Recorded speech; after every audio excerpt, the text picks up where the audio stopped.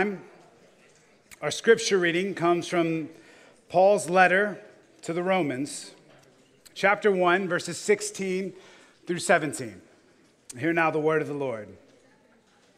For I am not ashamed of the gospel, because it is the power of God for salvation to everyone who believes, first to the Jew and also to the Greek.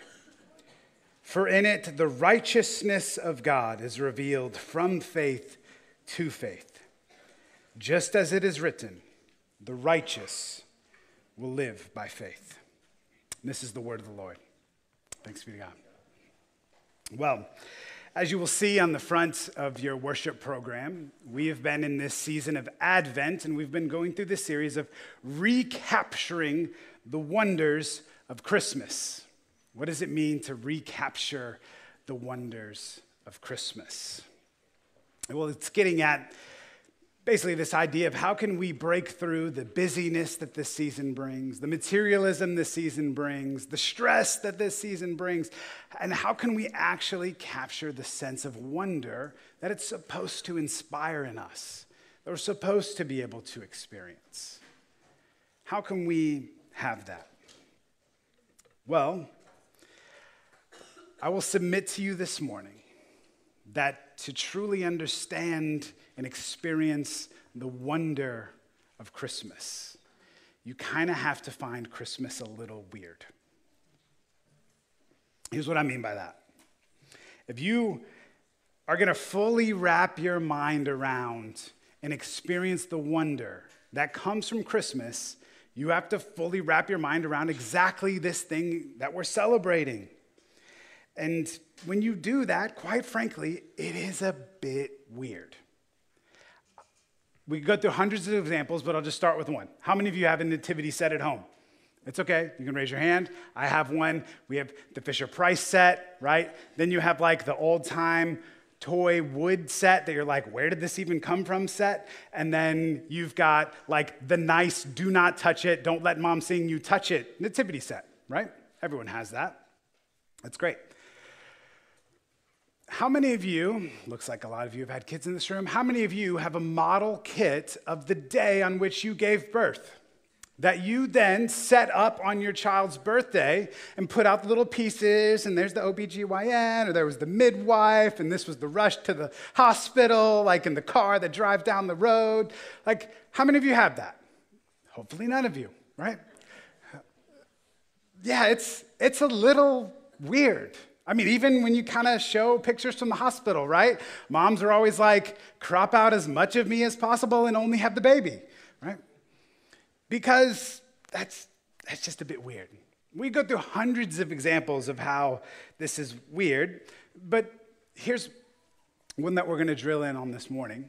When you saw the wonders of Christmas, recapturing the wonders of Christmas, maybe what popped in your head is what popped into my head, and that is the famous song that we sing at Christmas, Joy to the World, right?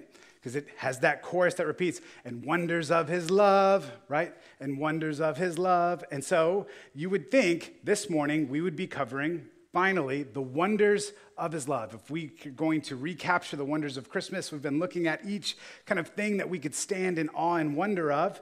And while we would normally be doing that, Pastor Jeff got sick this week.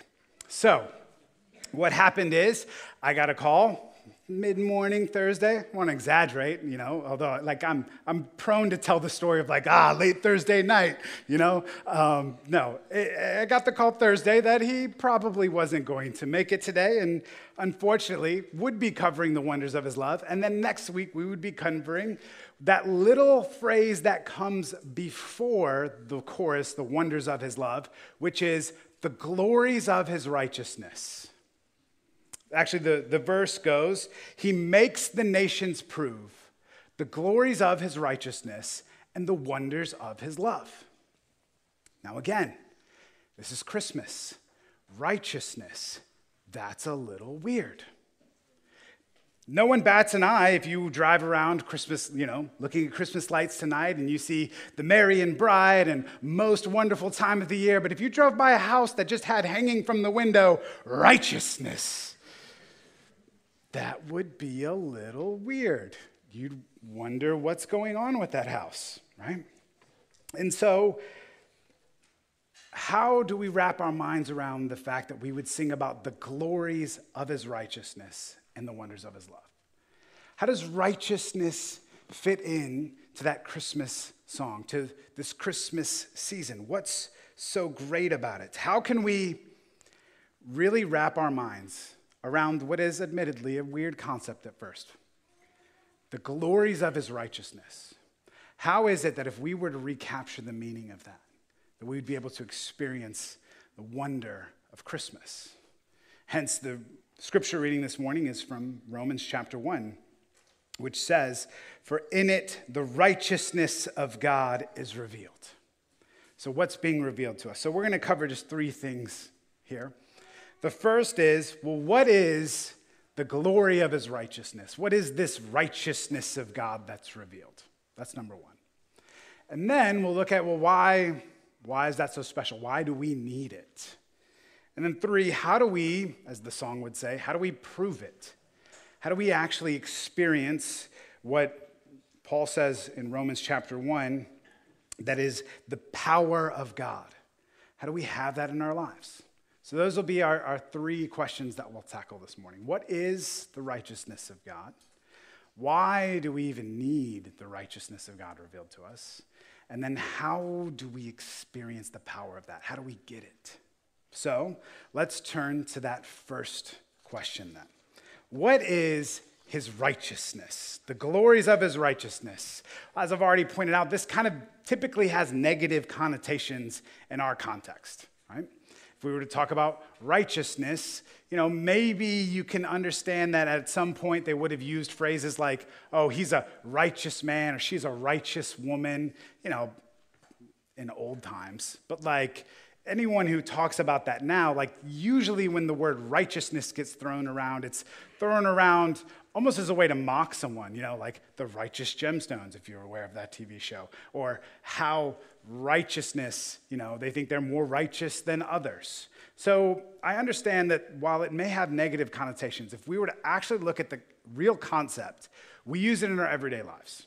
It really is something that we cannot escape and that is always around us. Because ultimately, what righteousness is, it is a record that justifies your existence. It's a record that justifies your very existence. It is a validating performance record.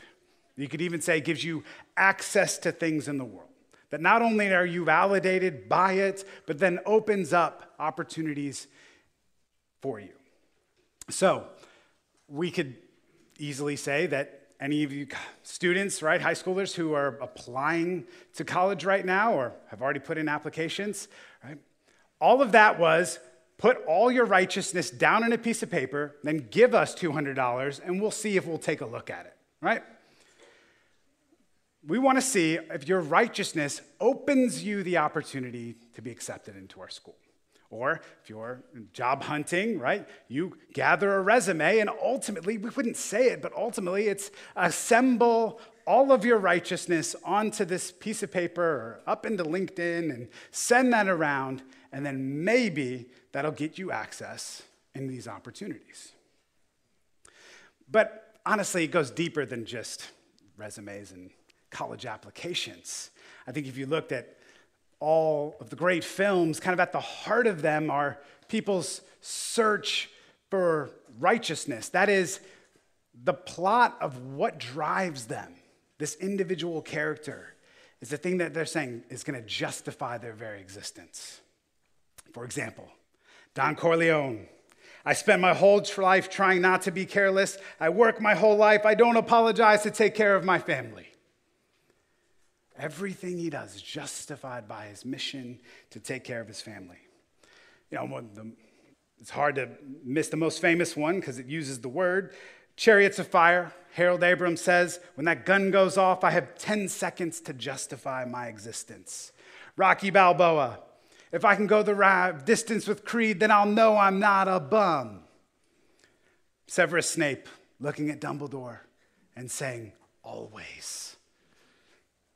James Bond saying, I'll do whatever it takes to get the job done. I could go on and on and on, but one that came up most recently, and I was like, that's it, that captures it, is from the newest release of Percy Jackson. So if you're following this along on Disney Plus, it's basically this idea, I promise no spoilers, right? Hence why if you didn't get the Snape one, I'm not gonna ruin it for you, all right? So, but Percy Jackson is essentially, it imagines what if the gods of Olympus were among us today? You know, not in a like metaphysical, God kind of way, but in a like, they're like Avengers kind of way. You know, they're around us and they're heroes and that kind of thing, but kept hidden. And if they have children like they did back in, Tales of the Odyssey, right, or the Tales of Jason, right? What if you just set all of those stories in modern times, essentially, and how it plays out? And so it follows Percy Jackson, who doesn't know who his, quote, parent from Olympus is, doesn't know who his father is. He just knows that he's basically been raised by a single mom with a terrible stepdad at one point who enters the picture. And so he finds his way to this camp called Camp Half-Blood, and at the camp, they talk about this sense of glory. That if you can stop focusing on, why the immortals of Olympus do what they do, but instead, if you could just focus on what this camp really has to offer, Percy's mentor begins to tell him, you can experience everything this camp has, and that is glory. And so just in this latest episode, he goes on to say, demigods have always fought for glory. They used to call it kleos. It's like this stuff that attaches itself to your name, makes it bigger, scarier, more important. People listen closer when you talk. They work harder to be your friend, and they think twice about messing with you. And Percy, the gears in his head begin to turn, and he realizes, I won't be picked on if I can get this glory, right? Have these accomplishments. And then he goes to say, and my dad won't be able to ignore me anymore. I'll be able to have his attention. You see, this idea of glory in Percy Jackson is exactly the idea of righteousness in the Bible. It's this record that you amass that God will not be able to ignore you. Others will not be able to ignore you. Nowhere does this come up more for us, I think, than during the holidays, right? It's that thing that you reach for psychologically when you're driving up to that family dinner and you're thinking, okay, what am I going to actually know that I'm okay because I'm coming? I'm coming, and even though maybe at this point my marriage is falling apart, it's okay because I'm doing really well at work. And so as long as we can keep the conversation about how work's going or that kind of thing, I can have my right to sit at this table and feel okay about myself. Or, my brother may make a lot more money than me, but he never sees his kids. So at least I get time with my family, right? Or, she might be the smarter sister who's always had it together, but I at least get to be the pretty one, right? It's that thing that inside you reach for that makes you know, like, as long as I can have this, I can sit at this family table and feel okay about myself. So here's the question. When we look at the righteousness of God, is that the record that gives us access to now sit at God's table? And therefore, ultimately, it's the thing that validates us, that justifies our ability to sit before God. And I don't know what exactly maybe you believe in, but that there's some sort of discipline, that if you do the right things, if you meditate or, take ice baths and sauna, like whatever it is, like if you do the right things, and if you do it well enough, you can have a right to access the divine or the spiritual. You see, this is how Martin Luther, who kind of kicked off this whole Protestant Revolution thing, this is how he understood Romans chapter 1 and what God's righteousness was exactly to be. But this is what he said about it. He said there was a single word in chapter 1. In it, the righteousness of God is revealed, that it stood in my way. For I had hated the word, the righteousness of God. which according to the use and custom of the teachers I had been taught to understand philosophically, regarding the formal or active righteousness, as they call it, with which God is righteous and punishes the unrighteous sinner. There's a message for Christmas.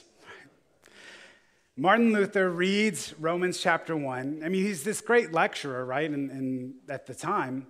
And expounding it, he can't wrap his mind around it. And even though he's explaining it to others, that this is this moral record that you have to have in order to sit at God's table, in order to be accepted by God. And yet Luther's honest enough to say, I hated God for this. He actually goes on. He goes, even though I lived as a monk without reproach, I felt that I was a sinner before God with an extremely disturbed conscience. I could not believe that he was placated by my satisfaction. I did not love. No, I hated the righteous God who punishes sinners. And secretly, if blasphemously, certainly murmuring greatly, I was angry with God. And he goes on to say, it's not enough that we get to be born in original sin. And then we have these 10 commandments and all the laws in the Old Testament. Then now we have this New Testament, which brings this gospel, which just shows us even more of a righteousness that we have to try and attain in order to sit at God's table. Is that what it is? But then the reason we have this is because Luther had he calls it a breakthrough, where he understood the context where it says, I'm not ashamed of the gospel, it is the power of God for salvation to everyone who believes. For in it the righteousness of God is revealed from faith to faith. Just as it is written, and then it's a quote from the Old Testament, the righteous will live by faith. You see, the idea here is you do not amass a righteousness that then grants you access to be able to sit at God's table and feel good about yourself. But it's the exact opposite. It is a righteousness that is given as a gift. The very word gospel, I'm not ashamed of the gospel, as it says in verse 16. The very word comes from euangelion, right? Which is where we would get the idea of evangelical, right? Evangel, that has the word angel in it, because the people who would announce a gospel, I know that sounds like a very religious word, but it's actually not. In its first century context, there was a Roman gospel. There was the gospel of Caesar, because all it was an announcement. And more often than not, it was announcements of victories that had been won. So the army, the Roman military goes out, they win a victory, and thus the gospel of Caesar is proclaimed, that peace has come. And it's that very word that then gets attributed to Jesus, that Jesus has come and he has won a victory, that he has amassed a righteousness that then is given to us as a gift. So the gospel is not, as we say very often around here, it's not good advice, that this is what you need to do in order to feel good at God's table. But instead, the gospel is the very welcome of God being announced that your seat has been prepared because of what Jesus has done for you. The great battle has been won.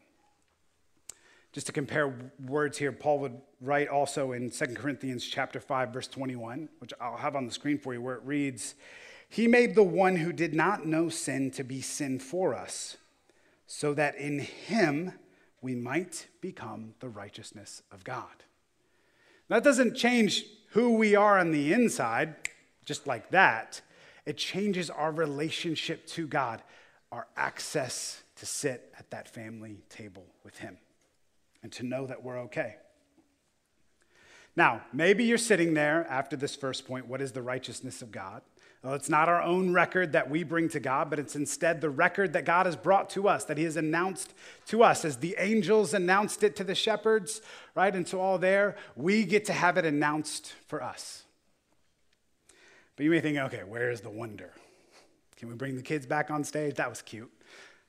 Is the rest of the sermon going to be like this? Here's the point. Here's the point that I'm getting at.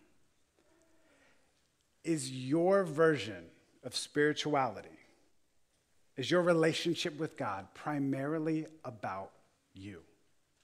Or is it primarily about God?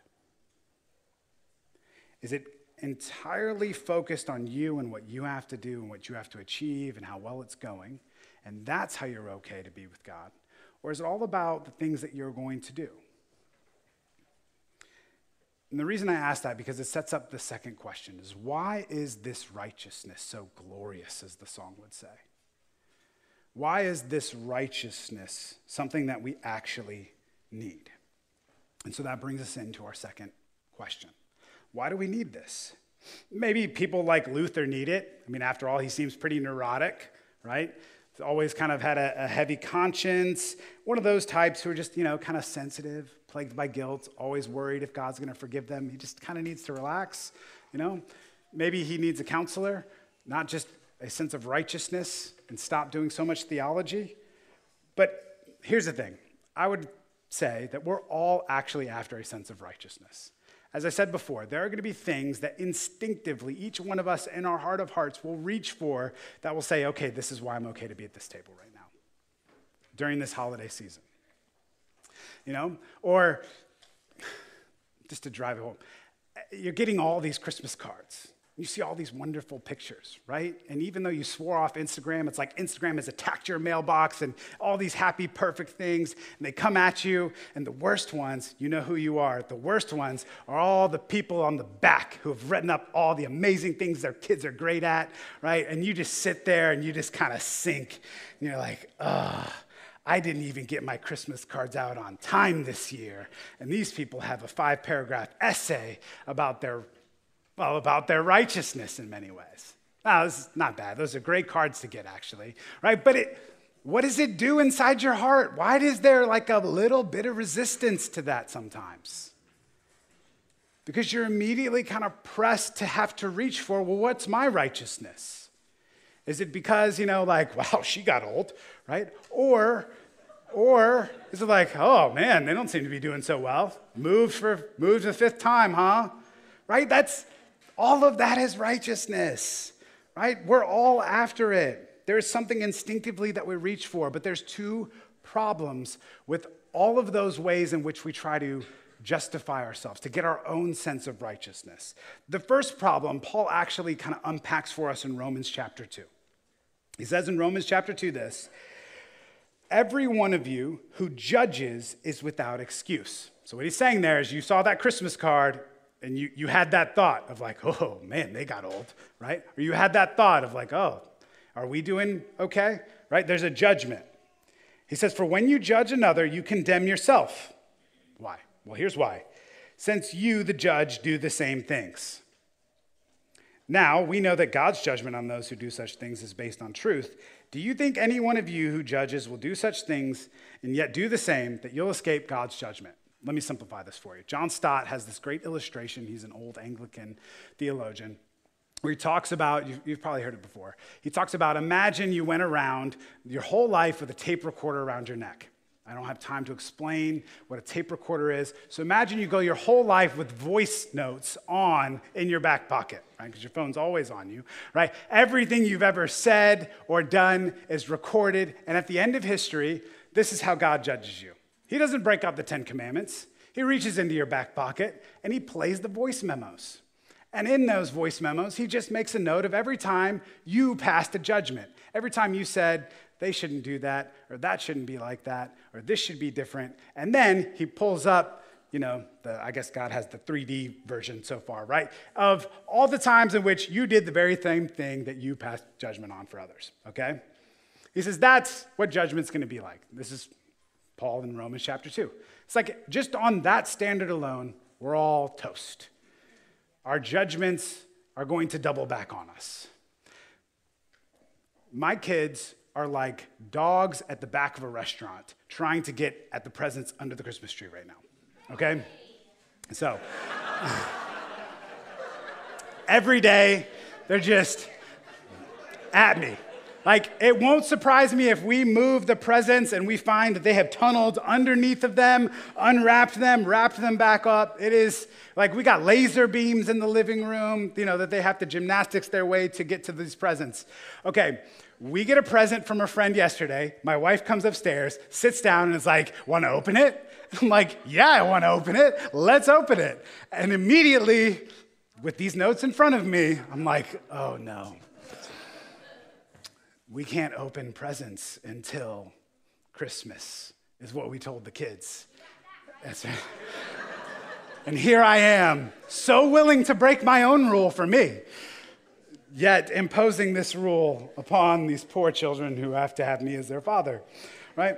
So that's one problem with our selfishness. The other problem, is our righteousness. The other problem is the selfishness problem. And the selfishness problem goes like this, is that in all of us trying to get our own justification or our own sense of righteousness, well, first off, anyone who says, well, you should just not care what other people think. Even though you pass judgments on others, therefore you need to not judge others, and then therefore you should not care about what other people think of you. The problem with that is that if you're actually really able to do that, you're just a narcissist and a sociopath, right? If you really do not care what other people think. So how do we get our own sense of righteousness, our own validation? Well, we ultimately think, well, how do we do that but avoid the selfishness trap?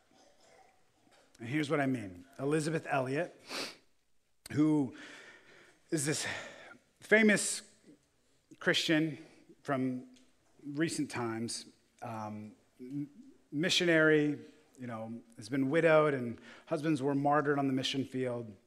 And in her radio program, The Gateway to Joy, she tells this little story. And it's this story that encapsulates this problem where in trying to amass our own record of righteousness, it actually is just self-centered and folds in on itself. And we've been talking about this in our middle school class a lot, but I'll use a different illustration than I've used for them. And so she tells the story. Imagine Jesus is there with his 12 disciples, right? And he's like, guys, will you carry a rock for me today? And so the disciples kind of look around and they're like, okay. And so I guess they put rocks in their togas and robes. And, one of the disciples, we won't say who, right? He looks around and he's like, this is technically a rock. And it's the smallest rock you could imagine, right? Slips it and carries it around all day for Jesus, right? Really heavy burden. To the point where at the end of the day, they come back to the side of the lake and Jesus says, oh boy, what a day. Guys, you remember that rock I asked you to carry for me? Could you pull that rock out, please? Now, of course, this disciple doesn't even remember where he put it. Boom, there it is in the sandal, thankfully, or maybe I'll just use this rock right here. Whatever it may be, they pull that rock. He's like, great. Boom, instantly, Jesus turns the rocks to bread. And he's like, let's eat. You can imagine this disciple's disappointment. This is all he has to eat now. This little rock that he carried, this heavy burden for Jesus. So the next morning they wake up, this disciple wakes up hungry, and Jesus says, hey guys, again, will you carry a rock for me today? So you can imagine in this disciple's mind, he is searching for the biggest boulder he can find. At this point, he is rolling this thing through the towns as they're preaching the gospel, right? He's like, Jesus got this rock, right? Rolling it around. Any chance he gets to remind Jesus, remember those rocks? I still got mine, right? Rolling around. They get to the end of the day. They go by the lake. Sun is setting. He's super hungry. He cannot wait. And Jesus is like, all right, remember those rocks? Why don't you just throw those into the lake? Let's go get some fish. You can imagine this disciple's disappointment as he slowly kind of kicks his boulder into the water and is like, all of that for nothing. Only to turn around and be confronted by Jesus. And Jesus says, you know how I asked you to carry the rock for me? This whole day, you've only been carrying that rock for yourself. You see, the reason I tell this story is because so many of our record of righteousness, whether it's trying to be a good righteous for God, or whether it's just a sort of righteousness that gets acclaim and a praise from those around you and in your family, all of that righteousness is ultimately carried for you. And therefore, no good that you ever do is untainted by the selfishness of ultimately this is for you.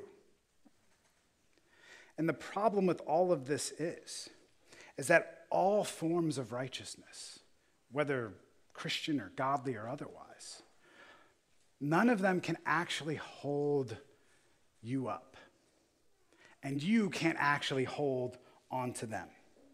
Because the gospel is the only righteousness that's going to declare victory. You have a place at this table. Where all other righteousnesses are going to be accomplished only to the degree that you are willing to be selfish enough to go after them. Harder and harder and harder. And that they're always going to come back to you, and they're not going to cry victory. They're going to cry, "What have you done for me lately?" They cannot hold you, and you cannot hold them. Because then, eventually, let's say your righteousness is found in your relationships. Maybe work's not great, or you don't make as much money as them, but you know what? You get to spend a lot of time with your family, but then something goes wrong in your marriage or with your kids, and it will. Then all of a sudden, that very thing that made you feel okay to go home on the holidays with is now no longer there. And you can't actually now be the kind of spouse that you wanted to be, because ultimately your spouse is letting you down, and you can't handle that because that's where you were finding your righteousness. Or your children are letting you down, and you can't handle that because being a good parent was where you found your righteousness. It will always be crying, "What have you done for me lately?" It will never be a cry of victory like the gospel is. Well, then, how do we prove the glories of his righteousness? We'll end on this. How do we come to God and actually experience and recapture the wonder? Well, the first thing we have to understand is that this righteousness, it's not some abstract record, even though I've kind of been talking about it in this way. The righteousness that I'm talking about here is the actual flesh and blood record of Jesus, who got into the cramped quarters of a womb, took on all of human nature, lived a perfect life, and instead of being heralded with the cry of victory, he was pronounced the sentence of death, so that we can hear the cry of victory. As I read earlier in 2 Corinthians 5:21, he made the one who did not know sin to be sin for us, so that we might become the righteousness of God. So I'd like to ask you, when you look at that righteousness of God, this gospel, is it a cry of victory for you, or is it just a cry of forgiveness? Hear me out, there is a difference.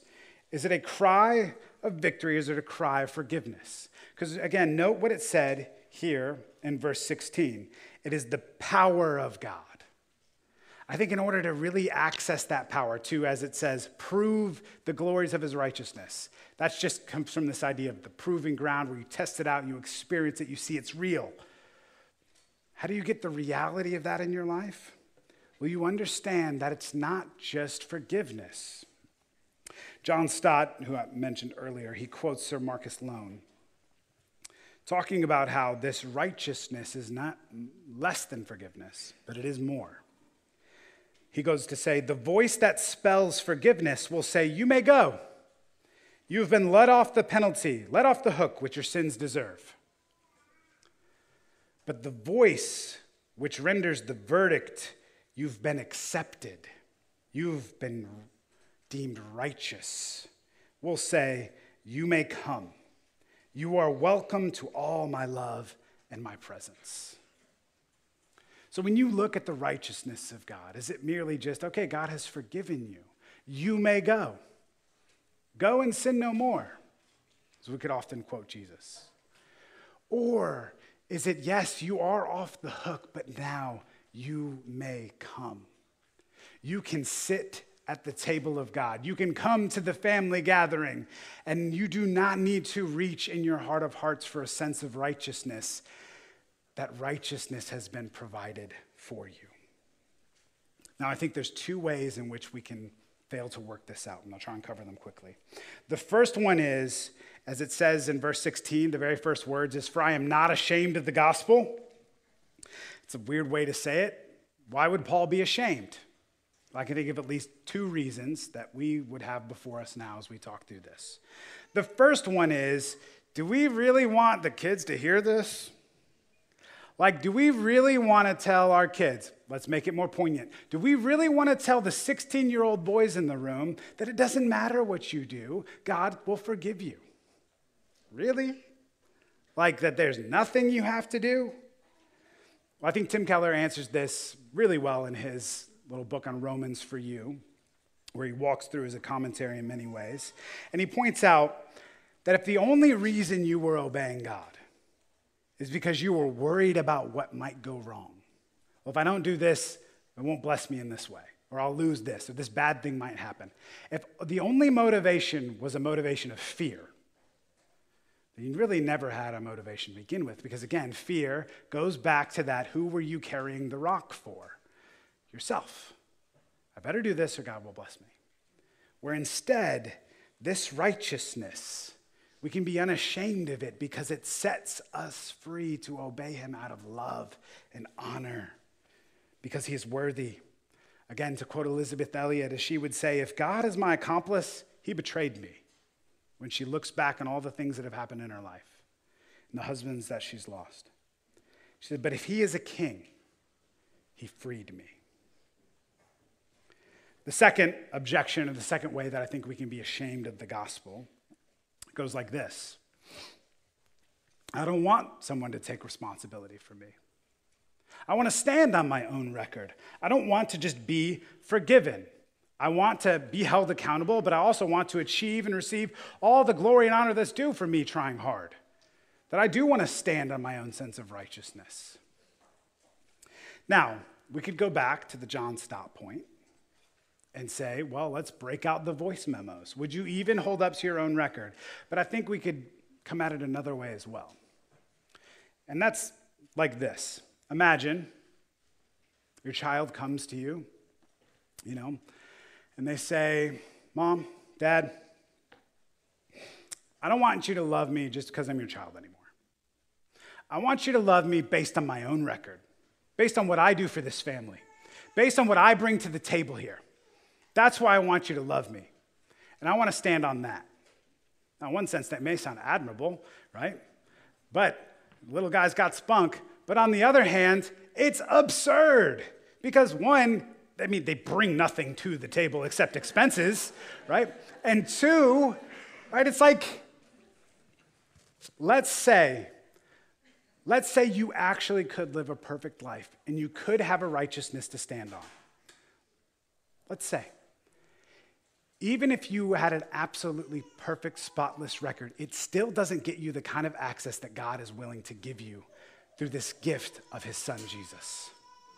Because there's no sense of anyone being able to ever earn the position of son or daughter in a family.